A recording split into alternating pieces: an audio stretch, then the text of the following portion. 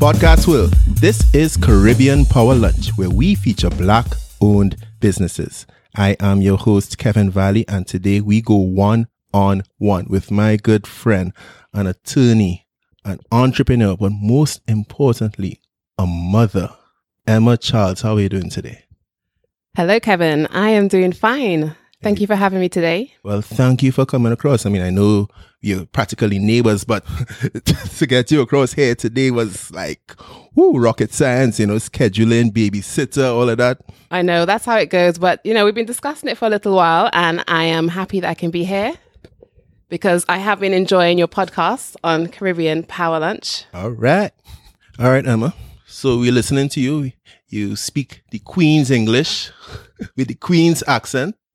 What brings you here to beautiful Trinidad and Tobago? Well, Kevin, I've been here actually for coming up to 9 years, and I've obviously enjoyed it because I'm still here. Yay. I came here 9 years ago when my dad came here. My dad is originally from Trinidad, and when he retired, he came back here, and I followed him. I didn't expect to be here this long because at that time I was more of a free spirit, but I'm still here, and Trinidad is home now. Okay. So your parents were living in London for a while, or what's the story there? Well, both of my parents from the Caribbean. My mum is from Jamaica and my dad is from Trinidad. They both went to the UK via the Windrush era, and that's when they wanted Caribbean people to come and work and whatnot. They come from humble beginnings. My mum started off as a nurse. My dad was in the Royal Air Force. They worked out there. They raised their family, and they also actually had a business as well. And eventually that business became their sole revenue and their focus. So I have the vision, and I know the vision is real.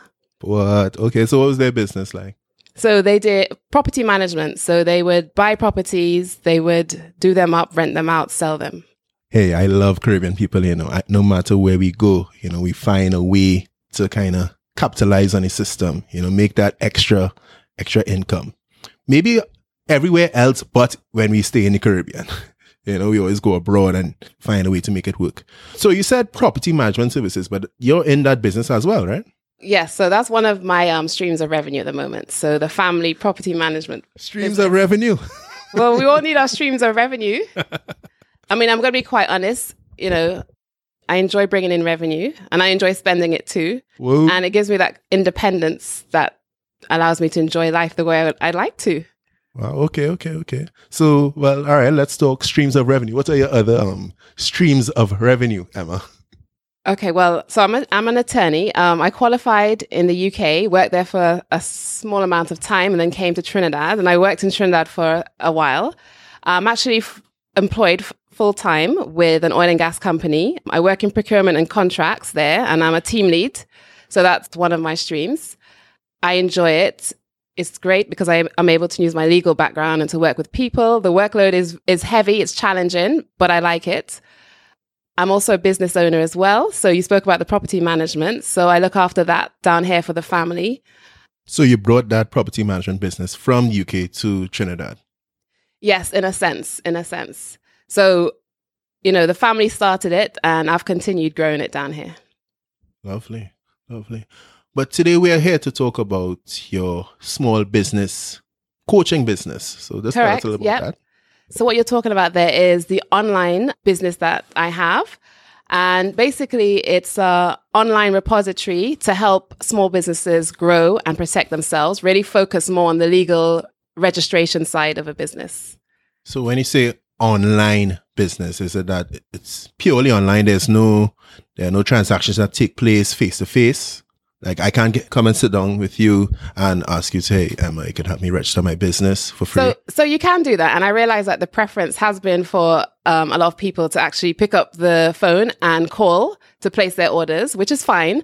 But the business is set up so that you can actually go online and you can incorporate your business. So therefore, you can upload all your information online.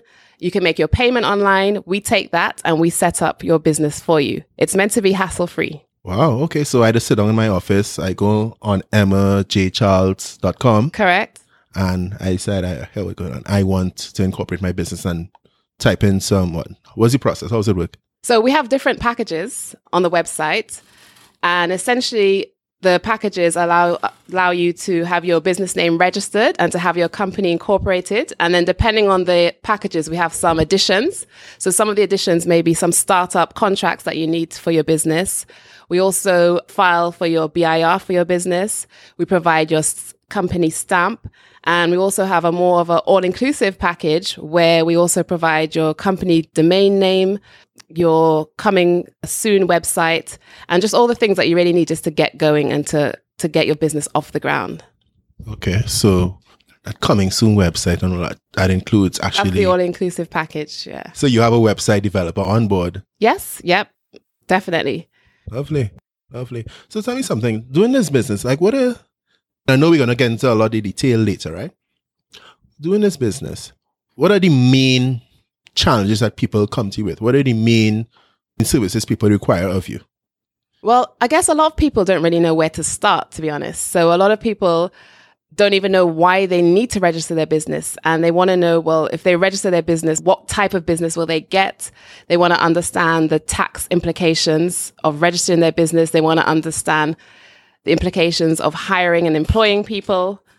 And I'd say those were like the general queries that I get from small business owners. Okay. So I want to take a step back here, right? Because what is interesting to me, right? Based on my research, you've been in Trinidad practicing law for something like 11 years, correct? Well, I've been in Trinidad for 9 years. Okay. Yes. So I've been practicing law for about 11 years. Where I currently work now, I actually work in procurement and contracts, which is actually one of my other areas that I consult in. And I'm a team lead there. So it's not hands-on legal, but I do my legal services on the side as well. Okay. All right. I see you. All right. So you do that. You're a team lead at an oil and gas company. Right. You're operating in a oil and gas economy, right? So that's like being the go-to attorney for a tech company in Silicon Valley or even an investment bank on Wall Street, right? So all this is to say, what is your main reason for doing this? Because clearly it's not necessarily just purely financial, right? So what are you really trying to achieve? What sort of impact are you trying to have? What's your mission? Well, I guess in terms of the online business, my mission there was to set up a business where I can work anywhere in the world and have the flexibility of time and how I work. With the online business, a lot of it is automated and everything is done online. Also, it will allow me to grow my business as well from a geographical standpoint because it can touch and grow into other regions. So, the streams of revenue is important, but it's how you do it. And I just really want that flexibility and to move away from that rigid 9-to-5 structure. Okay, and that's what I'm seeking. Okay. So how did you decide that you wanted to start a business where you provide small business coaching? Like, what fueled that? So I think growing up in a family of entrepreneurs, I understood the challenges that entrepreneurs face. Also, I wanted to get into something that was online. It was a good opportunity for me to fuse my legal knowledge and also to work with entrepreneurs, which is, entrepreneurs is something that I understand. I am an entrepreneur. I grew up with entrepreneurs. And it was just a good fuse, I thought. Okay. So I tried it, I tested it, and it's something I'm enjoying, and it's something I actually do want to grow. All right. Was it also born out of a gap you saw in the market or so? Did you feel like, because for me, right, I'm in finance, right? And I still found it to be a lot of research to do to find out, okay, how do I go about doing this? How do I register this? What do I need? And all of that, So it was hard to find one place where you could get all that information. Right. Until I discovered your website. Okay. Well, so like I said, the fuse was there, but then also I wanted to solve a problem because they say when you start a business, you always have to see if you can solve a problem. And I realized that there was hardly any information about registering your business, how to register your business, and even where you go. And actually, when you do go to register your business, the company registry, you can find that very confusing and it takes a long time. And sometimes you even go there and, they're not taking, you have to have exact cash as well. Oh. So hence we decided to bring the online, let's make it easy, for the entrepreneur, hassle-free. Yikes. So it's like you go into this crowded government office and you stand up and wait in line, you take a number and you... Well, you stand up and wait. There's about 5 lines. You actually don't know if you're on the right line until you get to the front desk. So it is a bit painful. Ouch. So your company, your people do all of that while I sit down in my office in the AC and work very hard. All right. Let's see how it works, right? Let's go from idea to action, right? So first off, what are the different types of business structures that people can incorporate through your shop? Okay, well, we really focus on limited companies. However, it's important to know that there's really 3 main business structures. So sole trader, the limited company that I just mentioned, and partnerships. Those are the main 3 businesses that people would incorporate their business as. So I hear you, right? I hear you when you emphasize the importance of incorporating your business as a limited company as opposed to a sole trader or partnership. Right, yeah. So why is that? Okay. Well, the most basic one is sole trader. So, and Caribbean Power Lunch, I'm actually not sure of your business status, but I mean, a sole trader is literally when you have your business, you're operating and you're making a profit. So yeah, we are pre-revenue right now. Okay. Right now, not for long, I'm sure. Not for long at all, right? But if you are running your business and if you are making a profit, you actually automatically become a sole trader. And when you automatically become a sole trader, you have an legal obligation to register that with the BIR. Okay, and that's the Board of Inland Revenue. Right. And then there's a process that you go to register as a sole trader, and it's quite straightforward. It's not too complicated. And the obligations as a sole trader also quite straightforward. But then you have the limited liability company, where that is a different type of business structure. And the obligations are a bit more burdensome on the entrepreneur. However, the benefit from a limited liability is it actually provides you with legal and financial protection. Okay. All right. So question 1, how does that legal and financial protection work? Just for our listeners out there. And 2, there are some benefits to be derived from registering as a sole trader, right? Yes. Remember, so once you have your business and you're making a profit, you automatically become a sole trader. Right. And you have an obligation where you have to register under the BIR. As a sole trader? Yes. And when you register as a sole trader, the obligations are, it's straightforward, it's simple, it's not very heavy, the obligations. Your main obligations is filing your tax returns and paying your taxes. Okay, and that's it? Yeah. Okay. There is a little but. Sorry? There is a but. What's the but? So with a sole trader, there's no protection. So if anything goes wrong, so if you're sued, if you take a loan out and you can't repay your loan for whatever reason, and the bank needs to seize cash or assets, they will come directly to you. So all Kevin Valley assets, my cabin, my Right. vehicle. I don't even own the cabin. Oh, So, God. So, Caribbean Power Lunch, if anything, I mean, it's very unlikely, but if any sort of legal action, and I mean, audio recording, there's always a possibility that any type of business you do, there's always a possibility of legal action. Podcast will keep your lawyers at bay. And this is just theoretical. So, if someone was to make some sort of like slander allegation, Kevin said something and he harmed my reputation and he knew what he was saying wasn't the right thing. Let's launch legal action against Kevin. And Kevin is found guilty. This is just a theoretical example. Right now, because Just an example. I just realized. Well, I mean, these things are real, though. I mean, for any entrepreneur, we have to be aware of them. I am sitting out here talking to a lawyer, and she's warning me. Like, I feel like you're sending me like a subtle hint. No, but and sometimes these fines can be huge depending on the impact. And you must pay your fine via your cash assets. And if you don't have your cash assets, and they go to your capital assets, such as, like you said, your vehicle, your house, and that's the risk of a sole trader. However, with a limited company, you don't take that risk. Okay, so guys, let's register our companies as a limited company, okay? Let's not take that risk. Risk is not our friend. All right, so Emma, how do we go about registering a limited company? Okay, so to register a limited company, you need to firstly register your business name. Right. In order to register your business name, you have to make sure that the name is not being used already. Right, but you could do a search online for that, Yes, right? you can search the company registry website to find out if there's what business names there are out there. Okay. Okay. And when you apply for the business name, you're allowed to actually put 3 names. So if I go there and I see anybody with Caribbean Power Lunch, what to do? How do I refute that? Because I have my website, I have my trademark. What do I do? So, I mean, first of all, if Caribbean Powerhouse is registered... Power Lunch. If Caribbean Power Lunch is registered as a business name, simply you wouldn't be able to register that as a business name. Okay, interesting.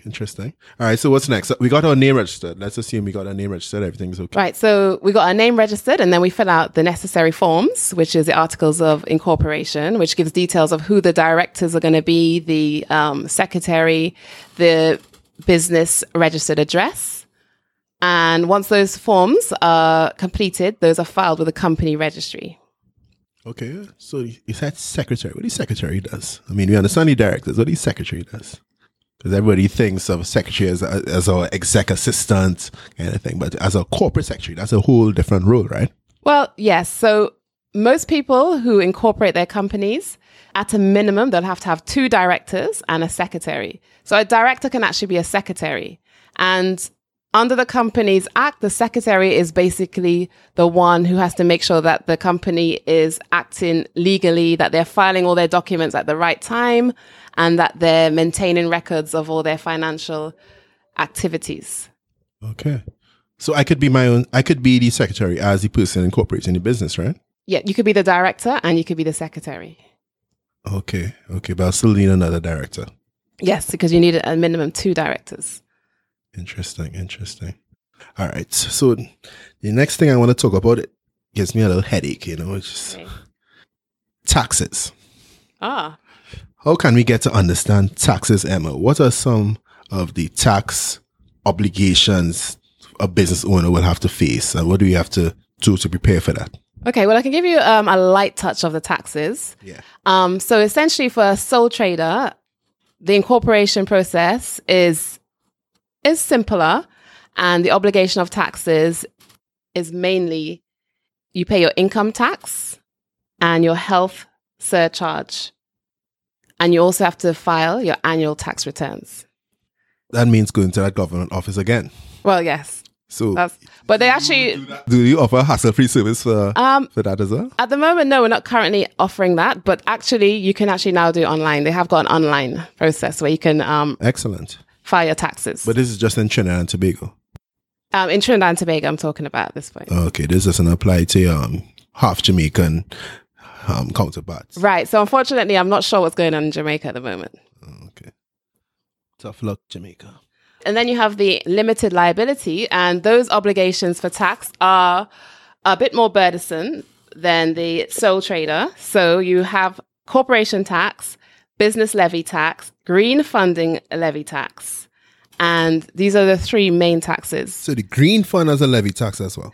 So yes, so that's very small, 0.3%, and the business levy fund is 0.6%. And corporation tax was recently been increased to 30% of your profits. They increased it? Oh, of your profits, right. It was 25 before, it's now 30%. Right. That was a few years ago. No, this was recent. This was last year. Say. So these taxes, they have to be filed and paid quarterly. And then you also have to do your annual tax return as well. In addition to that, you also have to file your annual returns as well for a limited company. So, I mean, you're getting all this protection, but, it is coming with a bit more obligations. So the corporate secretary handles all of this, right? Yes. So in theory, the corporate secretary would handle it. Or right. Corporate secretary/director. Okay. All right. So what are some of the important contracts that business owners must have in place, and what's important? Because I know on your website you mentioned there needs to be a founders agreement, maybe an employment contract, your freelance consultant contract, and so on, like your lease agreement, right? Non-disclosure. So it's kind of outline those for us. So that's good. I see you've been checking up on the website. I researched you to So on the website we actually do have a suite of legal templates that we give away with some of the packages, the incorporation packages. And Kevin, you're correct. Those are the main contracts. Yes. And I mean, these contracts that you mentioned, I mean, really and truly, they're important for like entrepreneurs and startups because they help avoid some of the potential pitfalls that entrepreneurs find themselves into. For example, getting paid on time, some of the risks that comes when you're an employer and you're hiring employees. So when you say getting paid on and time, your favorite one, copyright. Yes, I love copyright. So, so when you say getting paid on time, you mean from our customers, or you mean from what? What do you mean? Yep. So your customers, your clients, who you're doing the work for. So in exchange for the services, you're going to get paid. Right, but, right. A huge pitfall is actually getting paid on time or sometimes even getting paid at all. That's what the employment contract, which... So no, for this, actually, you'd have a consultant. A consultant contract is very important. So if you're a consultant and you're offering services in exchange for, payment, or your business T's and C's, terms and conditions. T's and C's, guys. T's and C's. Terms and conditions. Yes. So those are the two main contracts that you would use for when you're offering services. And, we have in the templates and in most contracts as well, they'll have certain conditions to ensure that you can, get that payment. Would you like me to go through it a bit more? Or? Sure. Because I'm sitting here like, wow, teach me. Okay. All right. So basically in these contracts, the main thing is, you have to state your role and how much you're charging for your services. That's the important thing. You have to state how you're going to get paid and when you're going to get paid. So some of the advice we actually give entrepreneurs is it's good to, rather than wait till the end of your services to then put your invoice for payment, it's good to maybe set up milestone payments where you can actually, get paid, maybe some of it up front or some of it after you've done a certain amount of the work. And then maybe when you've hand in your first draft, and then you can have another percentage portion at the end of your service. So milestone payments. Okay, so these are essentially work fees. Right.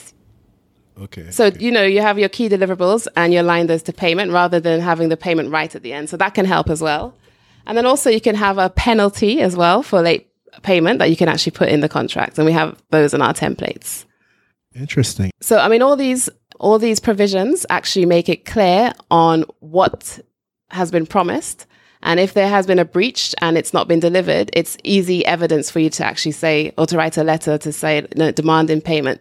And if all fails, you can actually, as an entrepreneur, take the person, whoever's not paying you, to the petty civil court, where you actually don't need legal representation or a lawyer. You can do that yourself, as long as the amount is under 50,000 TT. Okay. On your website, right, you mention a particular clause to include in your consultant/freelance agreement. Right, okay. Called scope creep. And I think that's particularly important because it's so common, right? This is where, all right, you hire me to do a job. Mm-hmm. I show up to do the job. All of a sudden, the conditions upon which I was supposed to do the job changes. And let's say it takes me a lot more time, a lot more work from me is involved. How do I make sure that I am compensated for this inconvenience and this extra time that I'm putting into this job? Right. So, the contracts have provisions for scope creep, and essentially you will actually put what the service is that you're providing.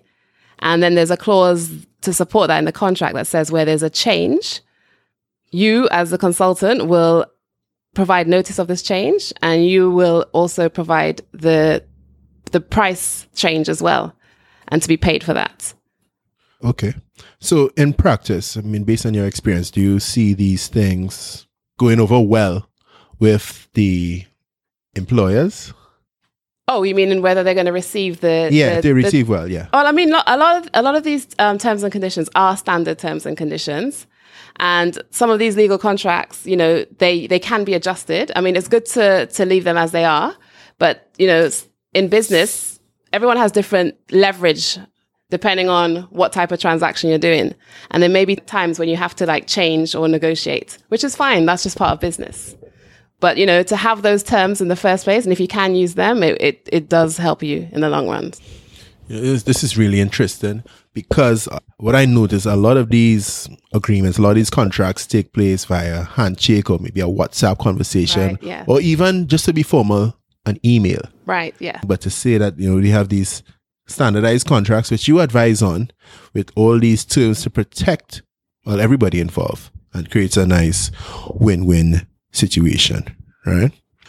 Okay, I want to move on to, I guess, my favorite part, right? Copyright and IP. Right. Okay. All right, so I wanna paint you a nice hypothetical here, right? So let's say I'm on a company's website or on a company's Facebook page, and I find a piece of content that I like. Right. And I decide, okay, I want to post it on Caribbean Power Lunch's IG without crediting the source. Does copyright law differ from, say, business's social media page as opposed to its website, or am I in trouble? Yeah, potentially you are in trouble there, Kevin. Because I mean, copyright actually protects people's works that they created, and it protects other people from using it as their own work. So if you don't put who the photographer is or where you got the image from, it kind of infers that it may be your photograph or your work. So yeah, you would be potentially in breach of copyright in that instance. Okay. And I know copyright is something that, because I mean you've asked me before a few questions on copyrights and, you know, registering your name, and it's very important. And I think a lot of entrepreneurs do worry about whether people will, you know, copy their name or their logo, you know, and I think it's really important that, you know, you have different copyright in Trinidad is automatic, first of all. Okay, how does that automatic copyright work? Well, when you create something that's your own original creation, whether it's like a written article or artistic work, then it belongs to you and you automatically have the copyright, and that protects against other people copying your works. Well, funny you say that, you know, Emma, because while doing my research... Okay. On my website? No, on your Facebook page. Oh, my gosh. While doing my research, I actually took a picture from your company's Facebook page because I liked it. Right, okay. Right? There was a nice picture. It spoke about entrepreneur versus entrepreneur. Right. I think I vaguely remember that one. Right, and telling people. So entrepreneurs are people who have an idea 1 month. Mm-hmm. Next month, they still have the idea. They're nursing the idea like it's a baby. And entrepreneurs, people who have an idea 1 month, and the next month, business. Doers. Exactly. Idea to action. Mm-hmm. Right. And that's what we try to encourage people to do on this show on Caribbean Power Lunch. Right. So I saw that. I saved the image. I went to Instagram and I posted it. And I did not say that I got it from you. Right. So please, Emma, do not come after me. Right, okay. Do not sue me. Please don't sue me. You're infringing my copyrights. Yeah. So is that infringement? Because did you create that image? No, I didn't. You infringe on somebody's copyright. Sit down, Kevin. Well, I'm hoping that my content team would have put the author or where they got that image from, so that it comes across as though we're not copying and we're actually paying respects to where we found the image from. I didn't see any indication of where you got it from. Are you sure? I promise. Okay, well, I haven't seen that image for a long time, so I can't comment. No comment. Go to Instagram.com/Caribbean Power Lunch. Thank you, Kevin. All right, but how does copyright work though? Because on your website, you mentioned that copyright is automatic, right? So how does that automatic copyright work? Well, so if you create something that's originally yours, whether it's written or whether it's artistic, then you are the owner and no one else can use it and say it's theirs. So you have the rights to reproduce it. You have the rights to record it. You have the rights to use it how you wish to because you're the owner of it. Okay, so for instance, we are on this podcast here. We're recording, we're talking, and I'm hoping that you're not going to leave a bill in the Cabin Studios after you're done. But is this content that you're giving me, that you're giving to Caribbean Power Lunch, that you're giving to the podcast world, is this mine?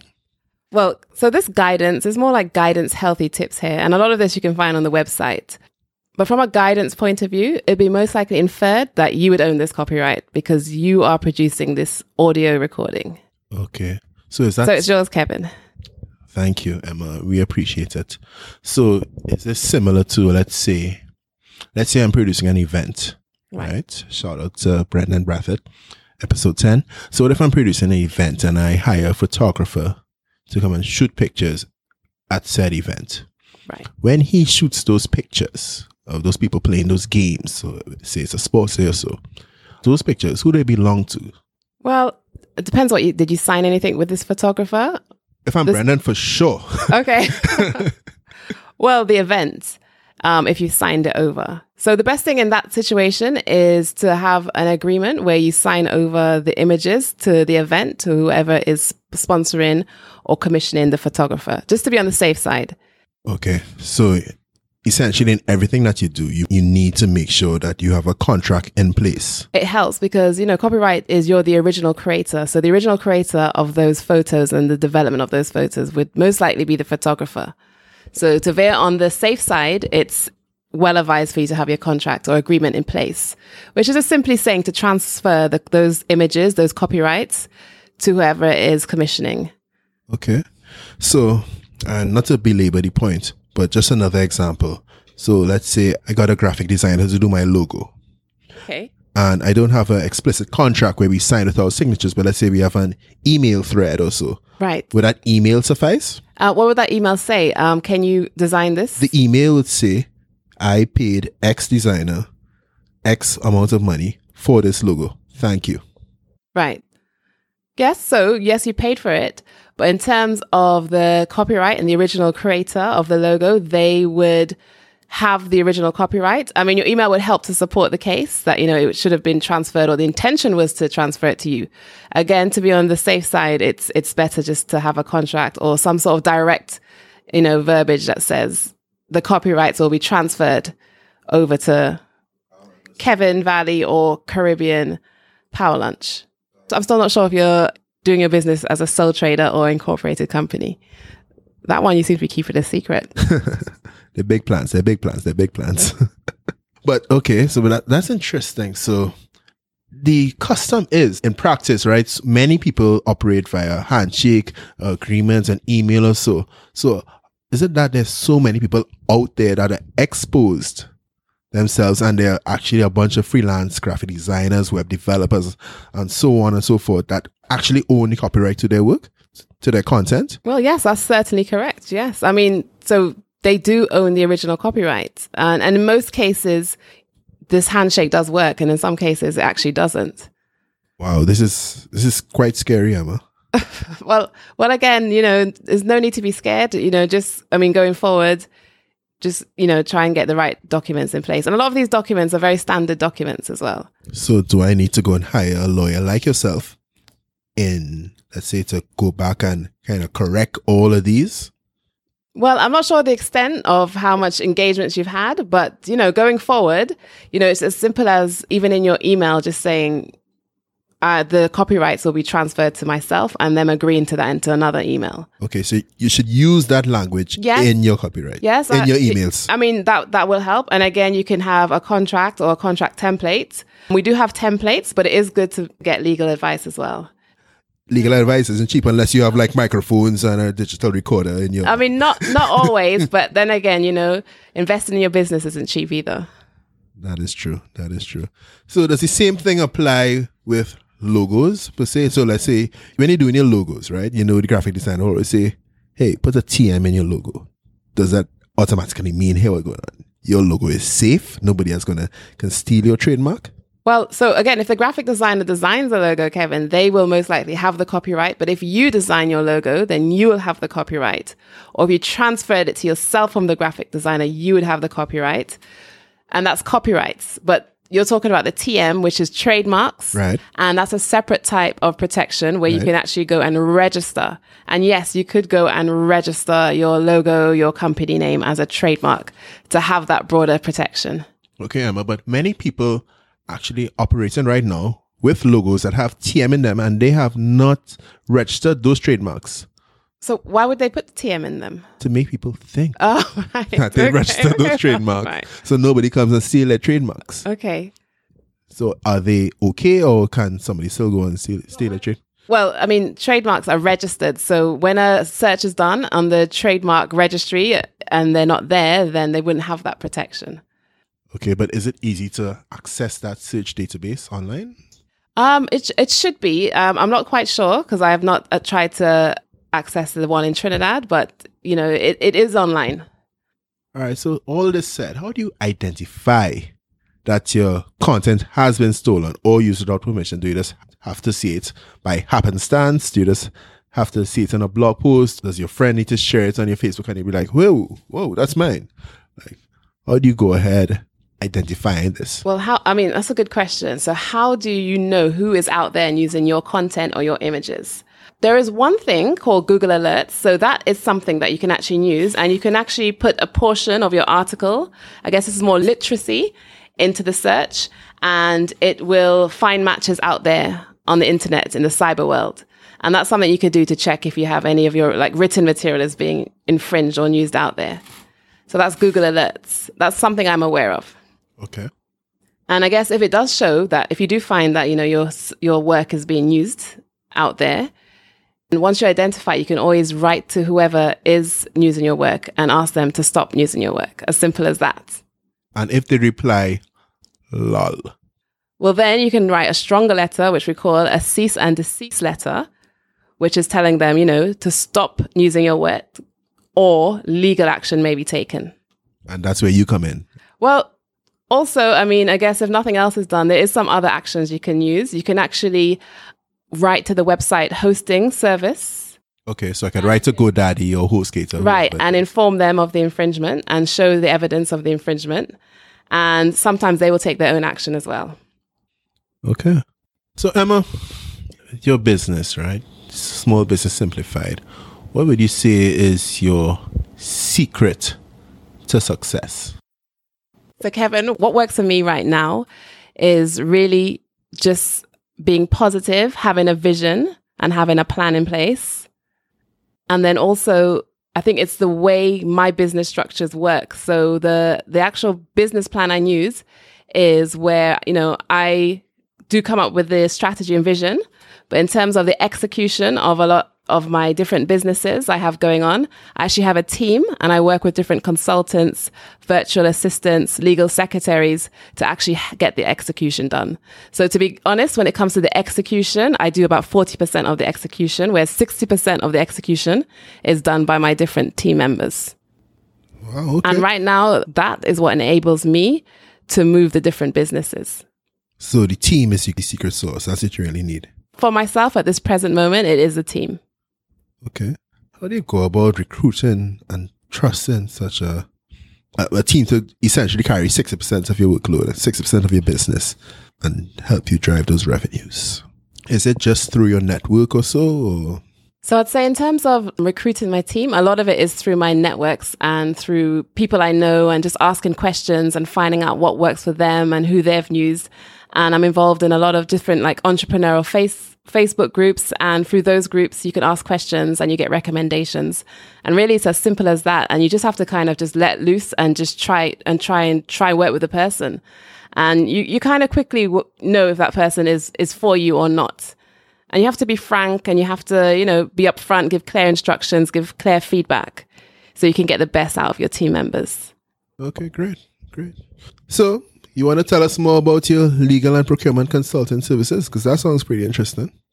Well, like I said, I do have my full-time role and, they say, you shouldn't put all your eggs in one basket. So I do have my legal services and procurement consultancy that I do. And it's good because, it allows me to kind of hone my skills in those areas and to grow confidence.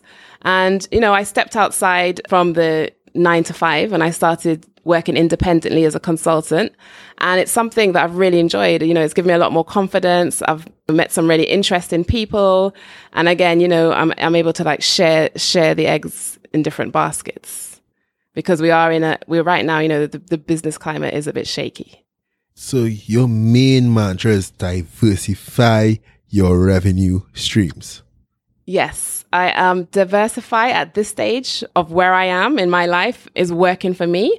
Eventually, they will maybe narrow down into where my passion is. But at this stage, that's what works for me, and it's through having that team. So where is your passion, though? That's my passion, right? Yeah, what's your passion? Yeah. So to be quite honest, my passion is actually the property management side. Mommy and daddy's business. That's what I enjoy. I love seeing, property, seeing what could happen, the changes, making the changes and seeing someone who enjoys it and wants to buy it or rent it. In terms of decorating, that's my thing. I just enjoy that. You get into decorating as well? Well, yeah, because some of the apartments you have to do up and be a bit innovative. Okay. Interesting.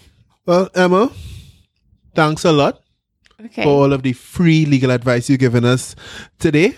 Okay. Well, thank you for having me. And again, it was more legal guidance and legal tips, to help entrepreneurs out there who may be a bit confused by the processes and all the different prescriptions out there. And it's just, to help entrepreneurs grow and protect their business. And it's just some key tips that, hopefully will help entrepreneurs along the way. I hope so too. It definitely helped me. Let me ask you something. What do you think about consolidating international laws, right? So you see that we have... I was like watching me like, Kevin, what are you asking me? That sounds a bit hard. That sounds like a heavy one. No, all right. So a lot of the laws you spoke about today, are geared towards Trinidad and Tobago, right? But what do you think? I'm just kind of hypothesizing here. So what if every country operated under the same laws? Would that be possible? I mean, I know there are different government regimes and all of that, but what if we all operated under one school of law, one body of law? Like, for example, medicine. If you have a cold, the cure is the same across all countries. Right. So like the single market, maybe with the CARICOM and the European Union. What, Kevin? You're taking this down. I'm taking this out this affair of like entrepreneur, small businesses. I think at this point you may need to make an appointment and come to my office. Ooh. No, I mean, all right. So, and another example. So, in terms of accounting rules, right? There's IFRS, there's GAAP, and then the various European countries have their different accounting rules and stuff, right? But now everybody's trying to standardize and consolidate and into one body of accounting rules, right? So, in terms of one body of law, of legal rules, right? So even if you look at people practicing in America and stuff, Chicago law is different from New York law. What if we all just had one law? Would it make it easier? So let's say you could go practice law in Arizona or something. I mean, I'm not sure where Kevin is going with this one. Yeah, that's going all over the place. If he's seeking some, I'm not sure if he's expanding in other regions or